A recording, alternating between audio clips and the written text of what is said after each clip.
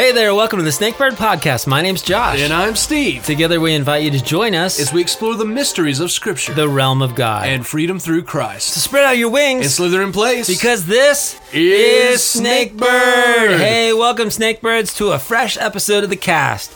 Today we're discussing sayings of Jesus that are considered hard or difficult to understand and attempting to bring light and life to what they might mean. Why, hello there, Snakebirds. We do hope you're having a phenomenal day, and as always, we hope you're ready to dive into the mysteries of God.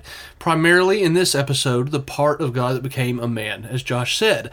These hard sayings of Jesus, because let's face it, he said some pretty hard, controversial even things, didn't he? Mm-hmm. Yeah, a lot of times where we were like, what does that mean even? Yeah, there's always seems to be that guy that someone knows where they always bring like too much meat to the conversation that's more simple. And I wonder back in the day if the people were like, wait, what did he just say? Yeah. Huh? He just threw the wrench in the gears of that's not common thinking. Yeah, that is way too profound for this early in the morning. Yeah. You know, I heard a sermon by Francis Chan once, and he threw this statement out. It was kind of a mic drop statement where he said, Jesus could never hold a crowd like I do. And everybody just stopped, like waiting for the lightning to strike. Mm-hmm. But he was actually making a statement about the hard sayings of Jesus. And it was kind of an analogy of humility, because he went on to point out that we as human teachers, we're going to structure our words, our teachings to make people either like us or put our knowledge in the spotlight. And sometimes the honest truth will be left out to accomplish that end. Yeah. Wow. So Jesus didn't operate that way. No, that's so true. He was a storyteller, not because he wanted us to be captivated by his great ability in storytelling, but because, parables are sometimes the softest and easiest ways to describe a deeper reality. Yeah. To spiritually adolescent ears. Yes. Yeah. And he didn't waste any words. He didn't. Every time he told a story, it was chock full of so much meaning and so many things that so many people could take away from it.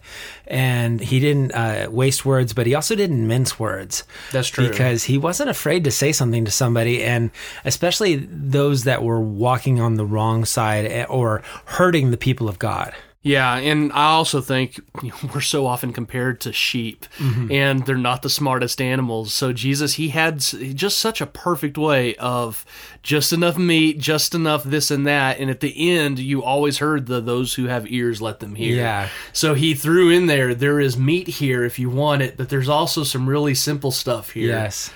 Yeah, and I feel like with Francis Chan, as a man and wanting people to like you, you might feel inclined to pull punches. Mm-hmm. Whereas Jesus, he was never cruel to anyone, but he was very direct. Yeah. He had a stern side, no doubt, but he used that properly in the cases that it was needed. And yeah. Likewise, the opposite, Snake and Bird, our first episode, we've talked about that. Yeah. So, just thinking about this topic, there was a few verses that I've come across in my New Testament reading that I've always believed that I've had an understanding of, but I wanted to make sure that I knew what they meant, because like we've been saying, Jesus said some things at times that were difficult to swallow. Yeah. And you walk away scratching your head like a sheep going, go, And I found out that there's this book titled Hard Sayings of Jesus, where the author, F.F. Bruce, who was the Rylands Professor of Biblical Criticism and Exegesis, takes on 70 sayings of Jesus that he deemed difficult. So I wanted to say right off the bat that if this episode piques your interest, you might just check that book out. I found it on Amazon. Unfortunately, I found it way too late right before we recorded this episode, and so I didn't have the chance to get it. But I did want to share this one excerpt that I found that he wrote in some of his notes. He says, "If in the following pages I explain the hard sayings of Jesus in such a way as to make them more acceptable or less challenging, then the probability is that the explanation is wrong." He said, Jesus did not go about mouthing pious platitudes. Had he done so, he would not have made as many enemies as he did. The common people heard him gladly, we are told, more gladly at any rate than the members of the religious establishment did. But even among the common people, many were disillusioned when he turned out not to be the kind of leader they hoped he would be. I mean, that's legit. Yeah. I really like that. Yeah, yeah. And I appreciate that he's like, hey, if I water this down and make these hard sayings easy sayings, then I'm not doing them justice. Yeah, no doubt. And I'm going to have to check that out because we didn't bring 70 to this episode. No. But it makes you think, if you dissect everything Jesus said, there's probably so much meat in there. Yes. And I can't wait to check that book out. Yeah. And I found out that he and 3 others actually also authored a book called Hard Sayings of the Bible that's written almost like a commentary where it starts in Genesis and it goes and it finds the hard saying and then it continues on to the next one and goes all the way through Scripture. And so in terms of finding the passage that you're looking for, it's really simple. That's awesome. Yeah, I'm definitely going to be getting that. I would recommend that. For sure. One other thing that I will just mention before we start jumping into the actual hard sayings that we brought, I wanted to mention that some of these more debated teachings of Jesus were said by him to people in specific situations to captivate specific hearts. Mm-hmm. And they weren't blanket statements for everyone to just fall in line and do this exactly as he said it. He was a teacher of parables. He made comparisons. He made all sorts of, things like that in his parables. So I think it would do us good to remember that some of these things he said were for specific people and specific hearts. Now, the application we can pull from these is for everybody, no doubt. But I just thought that was something good to mention, and I think we'll probably get into that. It'll be pretty evident as we unfold some of these. I know exactly what you're talking about because I have one that is very specifically related to that statement exactly. Right on. Whereas if we took it carte blanche, we'd all be kind of like, well, how does this work for us? Because that's scary. No doubt. I thought it'd be good to mention from the get-go. Yeah. Well, I also thought as our premise verse for this episode, it could be found in John chapter 6, verse 60. It says, therefore, many of his disciples, when they heard this, said, this is a hard, or if you're looking at a different version of the Bible, it says, or difficult saying, who can understand it? And then Jesus goes on and he says, does this offend you? Yeah. What better saying of Jesus to start us off with than eat my flesh and drink my blood? Exactly. Because it, to certain ears, honestly, to a lot of ears, it can sound cultish, vampiric almost. Mm-hmm. It's very strange. And I would note that it's not one of those topics that simply gets lost by the culture back then. Mm-hmm. Because like you just said, his very disciples were like, this statement is unpleasant. Yes. This is, who wants to listen to this? Yeah. And so it's a lot of times we'll go and the preacher will say in like a sermon, this is lost in context because of the culture. Not so. Mm-hmm. This was something hard for them to hear. It's something weird for us to hear. Yeah. And so I think this is a great icebreaker for this topic. Yeah. Yeah. I mean, again, you're thinking, well, did they bum rush him and start just chewing on him? Well, yeah, for sure. And I have some more to say on that. That's okay. As we get into it. Yeah. But, Josh, I don't know if you set the scene much on this one, but I thought it'd be a good idea. I didn't. Okay. Yeah. Well, let me set the scene. Because I think it'll be almost impossible to understand the statement unless we see what led to it. Of course, yeah. The day before he said this, he had just fed the 5,000 people. It was a huge event. People even tried to take Jesus by force to make him king to fulfill prophecy. Mm-hmm. Jesus, knowing it wasn't his time, he fled away. That night was the walking on water scene. And what we see is that this crowd that was fed the day before, they were still waiting by the Sea of Galilee the next day. Yes. Still waiting. They're like, where did he go? And where's my free meal ticket? I mean, exactly. Come on. This guy, he's got Burger King in his back pocket. Well, yeah, and Jesus' response to them was, you're only seeking me because of all that free bread you got yesterday. Mm-hmm. Paraphrased, obviously. And he basically says that it's not the bread you should be seeking. And that's what starts this whole conversation leading to eating his flesh and drinking his blood came from. Because the people, they bring up the whole bread from heaven thing that happened with Moses. Mm-hmm. And Jesus tells them, that bread didn't come from Moses, but from God. And the bread that God gives contains eternal life. And then he follows up by saying he is that bread that leads to eternal life, unlike the manna that couldn't sustain the Israelites forever. And it's funny because at this point, all the Jews start arguing. They're like, didn't this kid come from Mary and Joseph? How can he claim that he came from heaven? We know where he came from. I just thought of the dumbest joke. What? He's like, you don't need manna. You need the man. Duh. You know? Yeah, but they're like, we know where this guy came from. Yeah. They almost have like a Nicodemus moment trying to figure out how to get back in his mother's womb. Because then they're like arguing about how in the world they're going to physically eat Jesus' body. I've never been a cannibal before. I've never considered cannibalism, but... It's like, but he teaches it.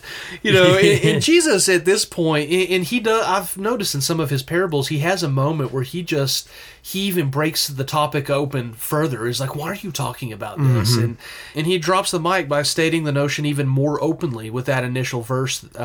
Well, we didn't actually read it, did we, Josh? No, we didn't. Do you want to read, I guess, the verse that we're talking about here? Sure. So, John chapter 6, verse 53, Jesus said to them, very truly I tell you, unless you eat the flesh of the Son of Man and drink his blood, you have no life in you.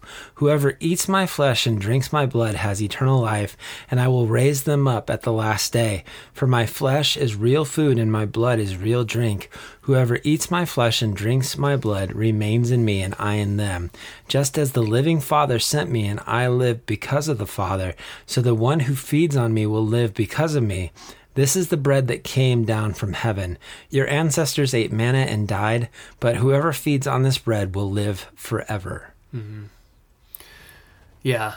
And we do have a little bit of benefit of hindsight, yes, because we remember the Last Supper and Jesus revealed, this is in remembrance of me, and all of that. They didn't have that yet, but they were soon going to know because Jesus' ministry was nearly over. Well, and to them, being Jewish, this should have brought up some of the imagery of the sacrifice. Very true. Yeah. And so you're right. In hindsight, we're like, well, this is obvious. But I can see where a person would be like, what in the world are you talking about? And like Gentiles, you said, probably for sure. The Nicodemus moment where they're like, well, get the fork and get the knife. We're gonna actually take this literally. Yeah, well, and we know that the Pharisees were very exacting creatures. So the way they talked was not like the way Jesus talked. No, that's true. I don't know how much storytelling they did. I'm sure there was some, but not like this. Yeah. You almost need like Captain Obvious to come in and pause the scene and go, it's a metaphor. Yeah, right, exactly.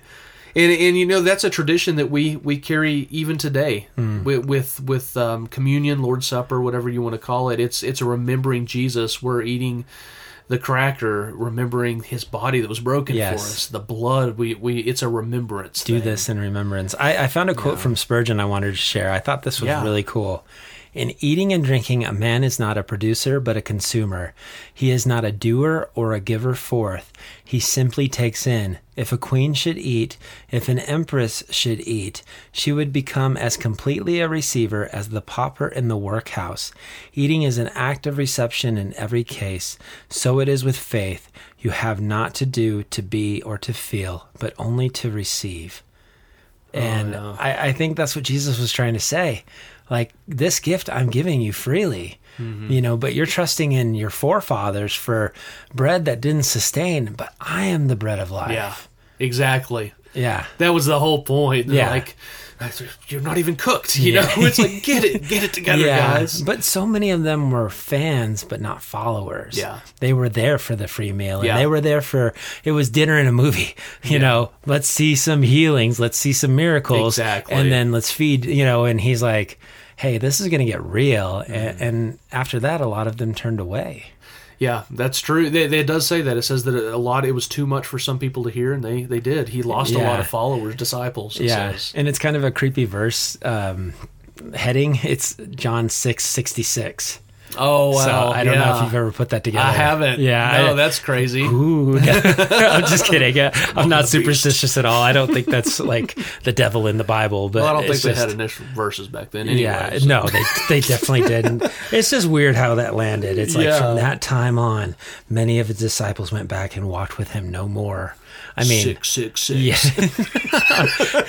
Yep, bringing you a Weird in the Word right here in the middle of this good podcast. Oh, that's interesting. It's funny to think about, if nothing else. Yes. The only other thing that I mention on this, I mean, I think it's pretty obvious what was happening there as far as the teaching, but with all of the different references that Jesus showed us throughout Scripture, he was like living water. He was the bread of life, the door, the way.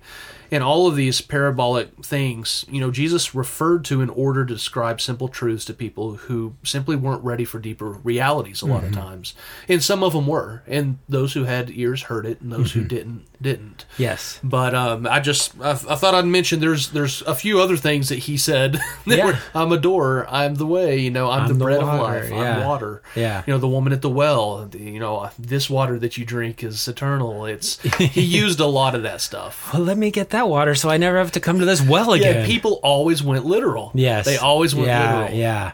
And I do appreciate that he said those things, even though it's kind of scary to think that those are the things that are driving people away. I feel like he knew intentionally what he was saying because of the heart of the receiver. Like we're going to talk about, like he's speaking directly to people's hearts versus that carte blanche, like take this as commands from me. Yeah. A fix-all for every situation. Yes, exactly. Yeah, no doubt. I'm glad you said it that way.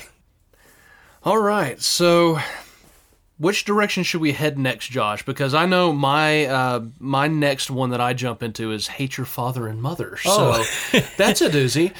Yeah, why don't we go ahead and get that one out of the way? Let's do that. And then I'll bring my first one. All right, cool. So Luke 14:26.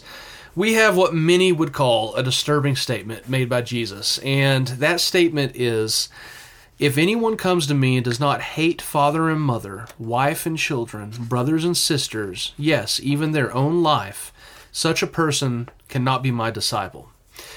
And just reading verse 26, it's not only disturbing, but it sounds contradictory, because we have verses like Matthew 19:19, where Jesus tells us to honor our father and mothers. Jesus himself gives us the two commands that fulfill the whole law in Matthew 22:40, where we're to love our neighbors as ourselves. And if we're to love our neighbors, then family, friends certainly fall into that. As we see in 1 Timothy 5:8, that anyone who does not provide for their relatives, especially for their own household, has denied the faith and is worse than an unbeliever. And, that's speaking of our love towards our family by taking care of them. So what in the world is this business about hating our family in order to be true followers of Jesus? Because, man, it jumps at you, doesn't it, Josh? Yes. Yeah. I mean, like you said, this one seems to go against the general teachings of Jesus. It's kind of hard to reconcile because you're like, that makes... It doesn't line up. Yeah, if an atheist, say Richard Dawkins or someone, wanted to throw something in our face, it would be one of these verses. I can poke holes in your beliefs. Look at this, verse 26. This is one of those. I like the stank you put on that. Look at this. This is definitely one of those that they would bring up. Mm-hmm. So, and that's why it's in the hard sayings category. So, to answer this, I want to go back and look at the portions directly after that. That's kind of contradictory in itself. I want to go back to see what he said after. Yeah. I like it, getting the context, the 2020 context. Yeah, but he gives some examples about what he's talking about. So I want to go ahead and read verses 25 through 35 of Luke 14. Large crowds were traveling with Jesus, and turning to them he said, if anyone comes to me and does not hate father and mother, wife and children, brothers and sisters, yes, even their own life, such a person cannot be my disciple. And whoever does not carry their cross and follow me cannot be my disciple. Suppose that one of you wants to build a tower. Won't you first sit down and estimate the cost to see if you have enough money to complete it? For if you lay down the foundation and are not able to finish it, everyone who sees it will ridicule you, saying, this person began to build and wasn't able to finish. Or suppose a king is about to go to war against another king. Won't he first sit down and consider whether he is able to win with 10,000 men to oppose the one coming against him with 20,000? And if he is not able, he will send a delegation while the other is still a long way off and will ask for terms of peace. In the same way, those of you who do not give up everything that you have cannot be my disciples. Salt is good, But if it loses its saltiness, how can it be made salty again? It is fit neither for the soil or the manure pile. It is thrown out. Whoever has ears to hear, let them hear. And I love that last part there, because Jesus is already telling us there's meat, there's deeper stuff here. Yes, yeah. Than just the wording, hate your family. So the first scenario he lays out is someone who wants to build a tower. He makes it clear that a foundation for the tower is not enough. The end goal is to have a constructed tower, and it's going to be completely pointless to lay the foundation of the project when the entire thing is just going to be abandoned for lack of commitment. And then the same idea is put in a different wording with the Warring Kings. It's an impulsive decision to wage battle without counting the cost of winning the battle. In other words, it starts like fireworks, you would say, and then fizzles out. It's just like this impulsive, I'm going to do this. Yeah, this is a good decision. And then there's not a real deep or sincere commitment being made. He's making a point of commitment and priority here. And he makes the same statement in Luke 9:57 by saying, no one after putting his hand to the plow and looking back is fit for the kingdom of God. I know that we're probably going to expound on that here in a little bit. But there are many more confirming scriptures throughout the Bible in the New Testament, like Hebrews 10:38. It says, my righteous one will live by faith, and if he shrinks back, my soul has no pleasure in him. But we are not among those who shrink back to destruction, but of those who have faith for the safekeeping of the soul. And I would note the word shrink back in the Greek, it's hupostello, which means to withdraw, draw back, keep back, to shun, conceal. And it's the same word used in Galatians 2:12 that described Peter whenever he was acting one way with the Gentiles, acting like they're included, and then when the Jews showed up, he started to separate, withdraw himself from the Gentiles because he feared the Jews, and he was like, oh, these are my people. Yes. So that's the same word that it's talking about. It's a withdrawing away from God. So this heart of commitment Jesus is talking about is speaking of someone who is not withdrawing and separating themselves from God, abandoning this great calling by returning to their lost life. I think of, the dog that returns to its vomit type of situation. So when Jesus makes a statement of hating a father and mother and family, he's making a statement that draws extreme attention to the priority of the relationship to him compared to others. And I mean, if you think about it, the closest other relationships in your life, they're going to be family, right? Yes. And knowing that some people will run into all sorts of resistance with their family members, Jesus said in Matthew 10:36-37, a man's enemies will be the members of his own household. Anyone who loves his father or mother more than me is not worthy of me. Anyone who loves his son or daughter more than me is not worthy of me. And honestly, chronologically, I don't know if that's Matthew describing the same event as Luke was when he said to literally hate them. Yeah. So it could be, it might not be, but that is definitely the gist of what Jesus is saying.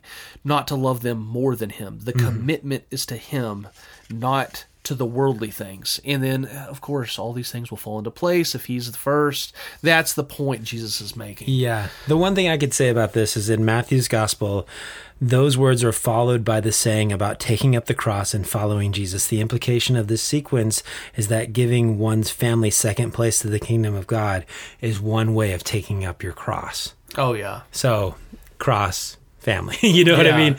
For sure. Giving it the emphasis.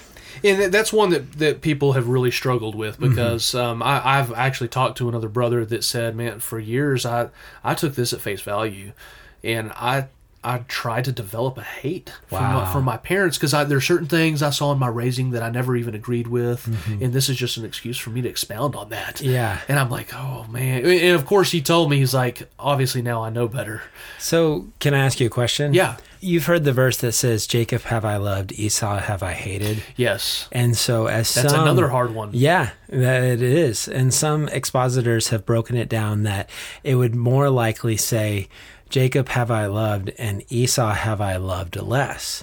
Okay. Because I found a commentator that presented that the hating in this saying of Jesus actually means loving less. And it's shown in those Matthew verses where he's like, anyone that loves them more than me isn't worthy of me. If you love your wife more than me, if you love your father or mother more than me, then you're not worthy of me. We've said this in the past, that a lot of times Hebrew and Greek does not play well with English. Yeah. That's one thing that a scholar will tell you is like, you cannot translate it word for word to English. It doesn't work that way. Yeah. This is one of those things, I think. Yeah, I agree. But I'll just end this particular one with a quote from John Piper. He says, "But when we have sat at Jesus' feet through all 4 Gospels, he has won our trust, our allegiance, our utter devotion. The overwhelming sense that we have is that everything has changed.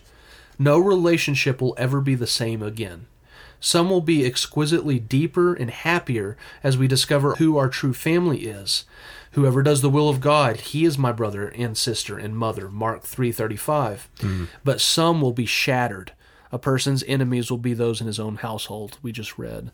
So I thought that was a cool thing, that as we have sat through all 4 Gospels, we can see the wide meaning of what Jesus is saying in that. Yes.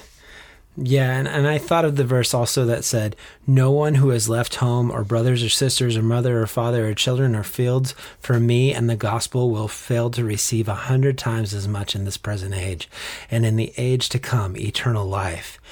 And, you think about those of the day who looked at Jesus and they thought he was a fool or a heretic. And it's possible that the heads of the household, which held so much power in that time, shunned them and said, "You're dead to me." Yeah. And you think of like the way that Jesus would be talking to somebody who came and said, "Dad, I found the Messiah." And he's like, "No." Yeah. And Jesus is like, "No, you haven't." Yeah. "No, you haven't. Not in this house you have. Go get back in the fishing boat," Yeah. And the inner turmoil that they would have going, for my whole life, my dad has been, in essence, a little g God to me, the ruler. And now I found the Messiah, who is the big G God. What do I do? Yeah. And I could just imagine that struggle, and Jesus speaking to the hearts of those specific people in this instance. That's really good. I like that. I don't have that right in front of me, that scripture you just read, but did he say that you will receive 100-fold in this age and eternity after? Is that in this present age and in the age to come? So something I just thought about as you were reading that is Jesus talking about, this is going to shatter some of your family relationships, but the part about this age, think about the brothers and sisters that you just gained. Yeah. You literally did gain 100-fold family versus the family you lost. Yeah, and I think it's in 1 John where it specifically addresses fathers and young men, and I feel like I've met so many fathers in the faith to me, outside of my own dad, who is fantastic, but there are men that I would still call father in a spiritual sense because of how much they've poured into me. Man, I got to say, that could probably be an episode in itself, focusing on the family, not just church, but family. James Dobson. No, I'm just joking. No, that's a fantastic idea. I like that. Yeah, no, that's just really, that captivated me just looking into what we just said there. Yeah, that's awesome. I'm sorry, you said focusing on the family, and it just cracked me up. Did I? Yeah. I thought you were referring to me being interested in the family. Oh, unit. No. You said like, I straight up said, focus on the family. You said the secret words. You've activated the Christian Winter Soldier. Oh my gosh, that's hilarious. Yeah, I don't know. Yeah, no, I really like that. I had overlooked that verse, and that says a lot. That's really cool. Yeah. Yeah, so that was Hate Your Father and Mother, guys. I hope that we did it justice, because I feel like it is a pretty clear thing to understand once you really dive into it. But that was what we have on that one. So, Josh, what say you on the next hard saying? We're off to a great start. Cannibalism and family division. Let's keep going. Let's keep this train rolling. There's a reason why we said these are difficult sayings. Yep, that's why they landed here. Yeah. So I have for our next hard saying, cut off your hand or pluck out your eye. Oh, mercy. Yeah. And that comes to us from Matthew 5:27-30, when Jesus is giving the Sermon on the Mount. And it says, "You've heard it said, 'You shall not commit adultery.' But I tell you that anyone who looks at a woman lustfully has already committed adultery with her in his heart. If your right eye causes you to stumble, Gouge it out and throw it away.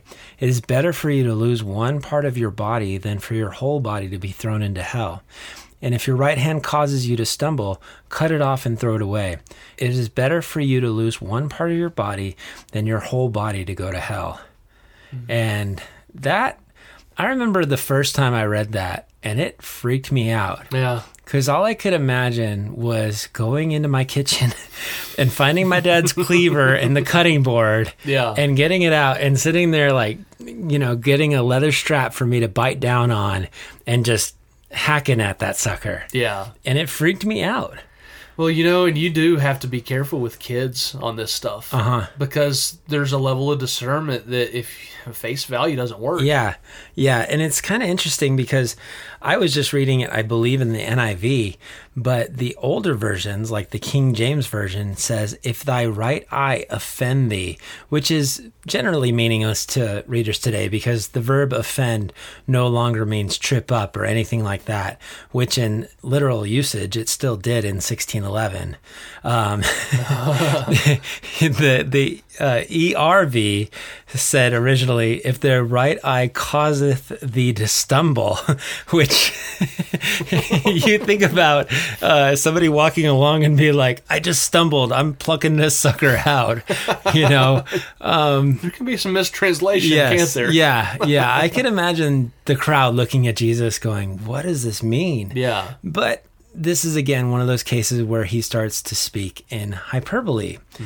And we find out even, he takes it a little bit further in Mark, where a foot is mentioned in addition to the eye and the hand. So if we were to take this literally, we could virtually be unable to walk, unable to do two-handed things. Yeah. And definitely not have depth perception. Right. And this is one of those cases where we have to more look into like, how does this affect us going to heaven, and how does this affect us moving forward? Because there is that thought of what happens if we don't get control of our of what we have, of our members. And I found it interesting that there's no cases in history that anyone has pointed to where someone actually took this literal, except there is a case of a man named Origen. But if the story is true that he made himself a eunuch for the kingdom of heaven's sake, that his action was in response to another part of Scripture. Not this one. It was a different Scripture. Yeah. Not to cut that short or anything. But, okay, just going back to this hard saying, I don't think anyone necessarily struggles with wanting to cut their own hand off or pluck out their own eye, because that just sounds like you're watching the Saw franchise. Yeah. But the heart of the issue is, what are we going to do to bring our members into self-control? Yeah. Because the thought is, what does it profit a man to gain the whole world but to forfeit his soul? Mm-hmm. And all joking aside, I really would rather get to heaven with one less arm or one less eye. Yeah, that's how serious it is. Yes, and that's the point of why Jesus said it. That is the difficult saying. Mm-hmm. And while this one for me is not as hard to understand, especially as hate your own mother or father or eat my flesh and drink my blood, there is a certain amount of discernment that has to go into it, because there was so much fear of people taking this literally that there was a friar that got up and was trying to be like, don't take this literally. And we can't put this in the Scripture because lay people are going to be blind and dumb. And to the point where all of a sudden this other preacher got up and was like, well, if there was a friar who got up in a fox costume, the people would understand that he wasn't actually a fox. He was just an idiot. And so, this happened somewhere during the time of, I think, William Tyndale's English translation coming out. So I thought that was hilarious. And that is hilarious. Yeah, so that's a hard saying that maybe is a little bit softer than the ones we've already covered, but I thought it was interesting. Well, and I wonder if it's softer because it was that much more harsh. Mm-hmm. Because people who follow Jesus, they want to take his word seriously. And when we read certain scriptures, there's always that thought in the back of your head, am I not going the extra mile? Am I not taking this as literal as he's actually asking me? And so people will question these things like hating your father, your mother.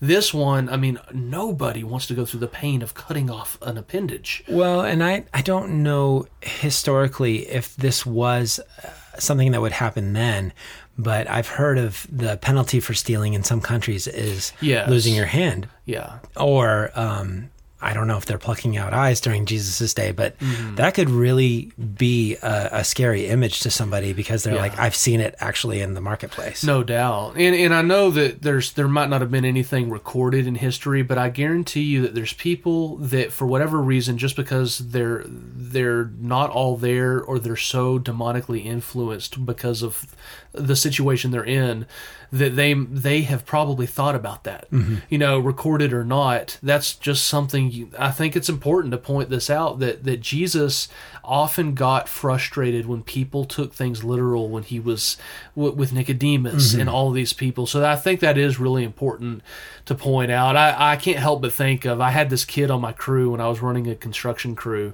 and we were building a fence that divided this warehouse, and it was an 8-foot fence. I needed a battery on my side, and I was like, hey, whatever his name was, will you throw...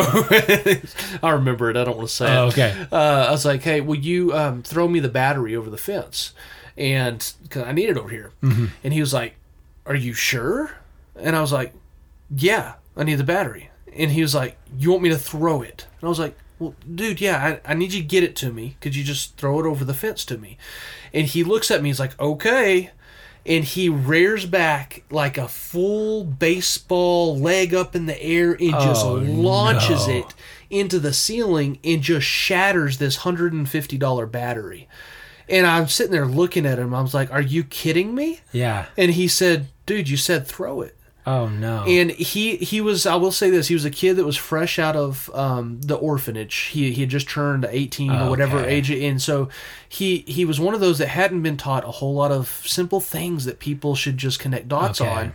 And he did this. And I remember, and that makes me think of some of this. To us, it sounds asinine that we would consider cutting off our hands. But there's some people that have never had the history of us of growing up with the Bible and all this stuff. And when you want to take your boss seriously, Jesus seriously, whatever the case may be, I always think of that little kid, he was 18, but that did that, and I'm like, are you that dumb? How could you have taken that so literally? Yeah, but he did, and I don't think he was being I have a few words for it, but and so I do. It does sound asinine to us, but it's to some people, and that's why Jesus, he went the extra mile in these parables. Yeah. So I don't know. Yeah. I wanted to bring that. You just conjured Charles Barkley. Man, he a knucklehead. Dumb. Man, he a knucklehead. He don't know what he doing. I felt bad because, the further down the road we got in the history with that kid, I saw, he just hasn't been taught a lot. Yeah, poor guy. Yeah, so it's a hard saying that needs to be addressed. I would call that a teachable moment. Yeah, it certainly was. I got pretty upset. Yeah, I understand why. Because none of the other batteries were charged. Oh, okay.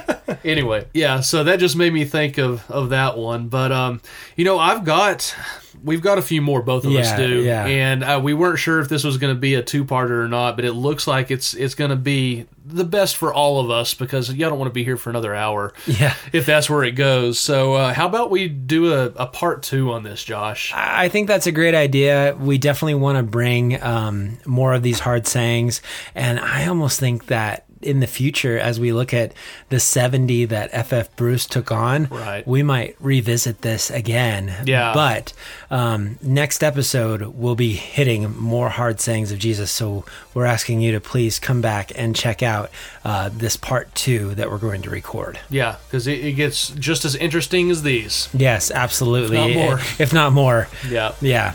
Okay, so in the meantime, if you have a hard saying that you would like to have us talk about, or if there's something that we've already said that you're like, well, why didn't you talk about this?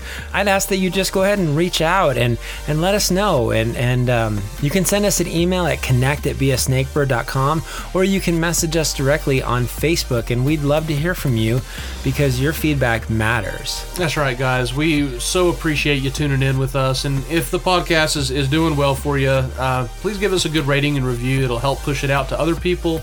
It's about Jesus. It's about his words, and that's what we're all about. So we just thank you for being here with us. Yeah, amen. So Snakebirds, always remember, whatever you do, Wherever you go, no matter what life throws at you, there's never been a better time to listen to the hard sayings of Jesus. come back for part 2 and be a snakebird.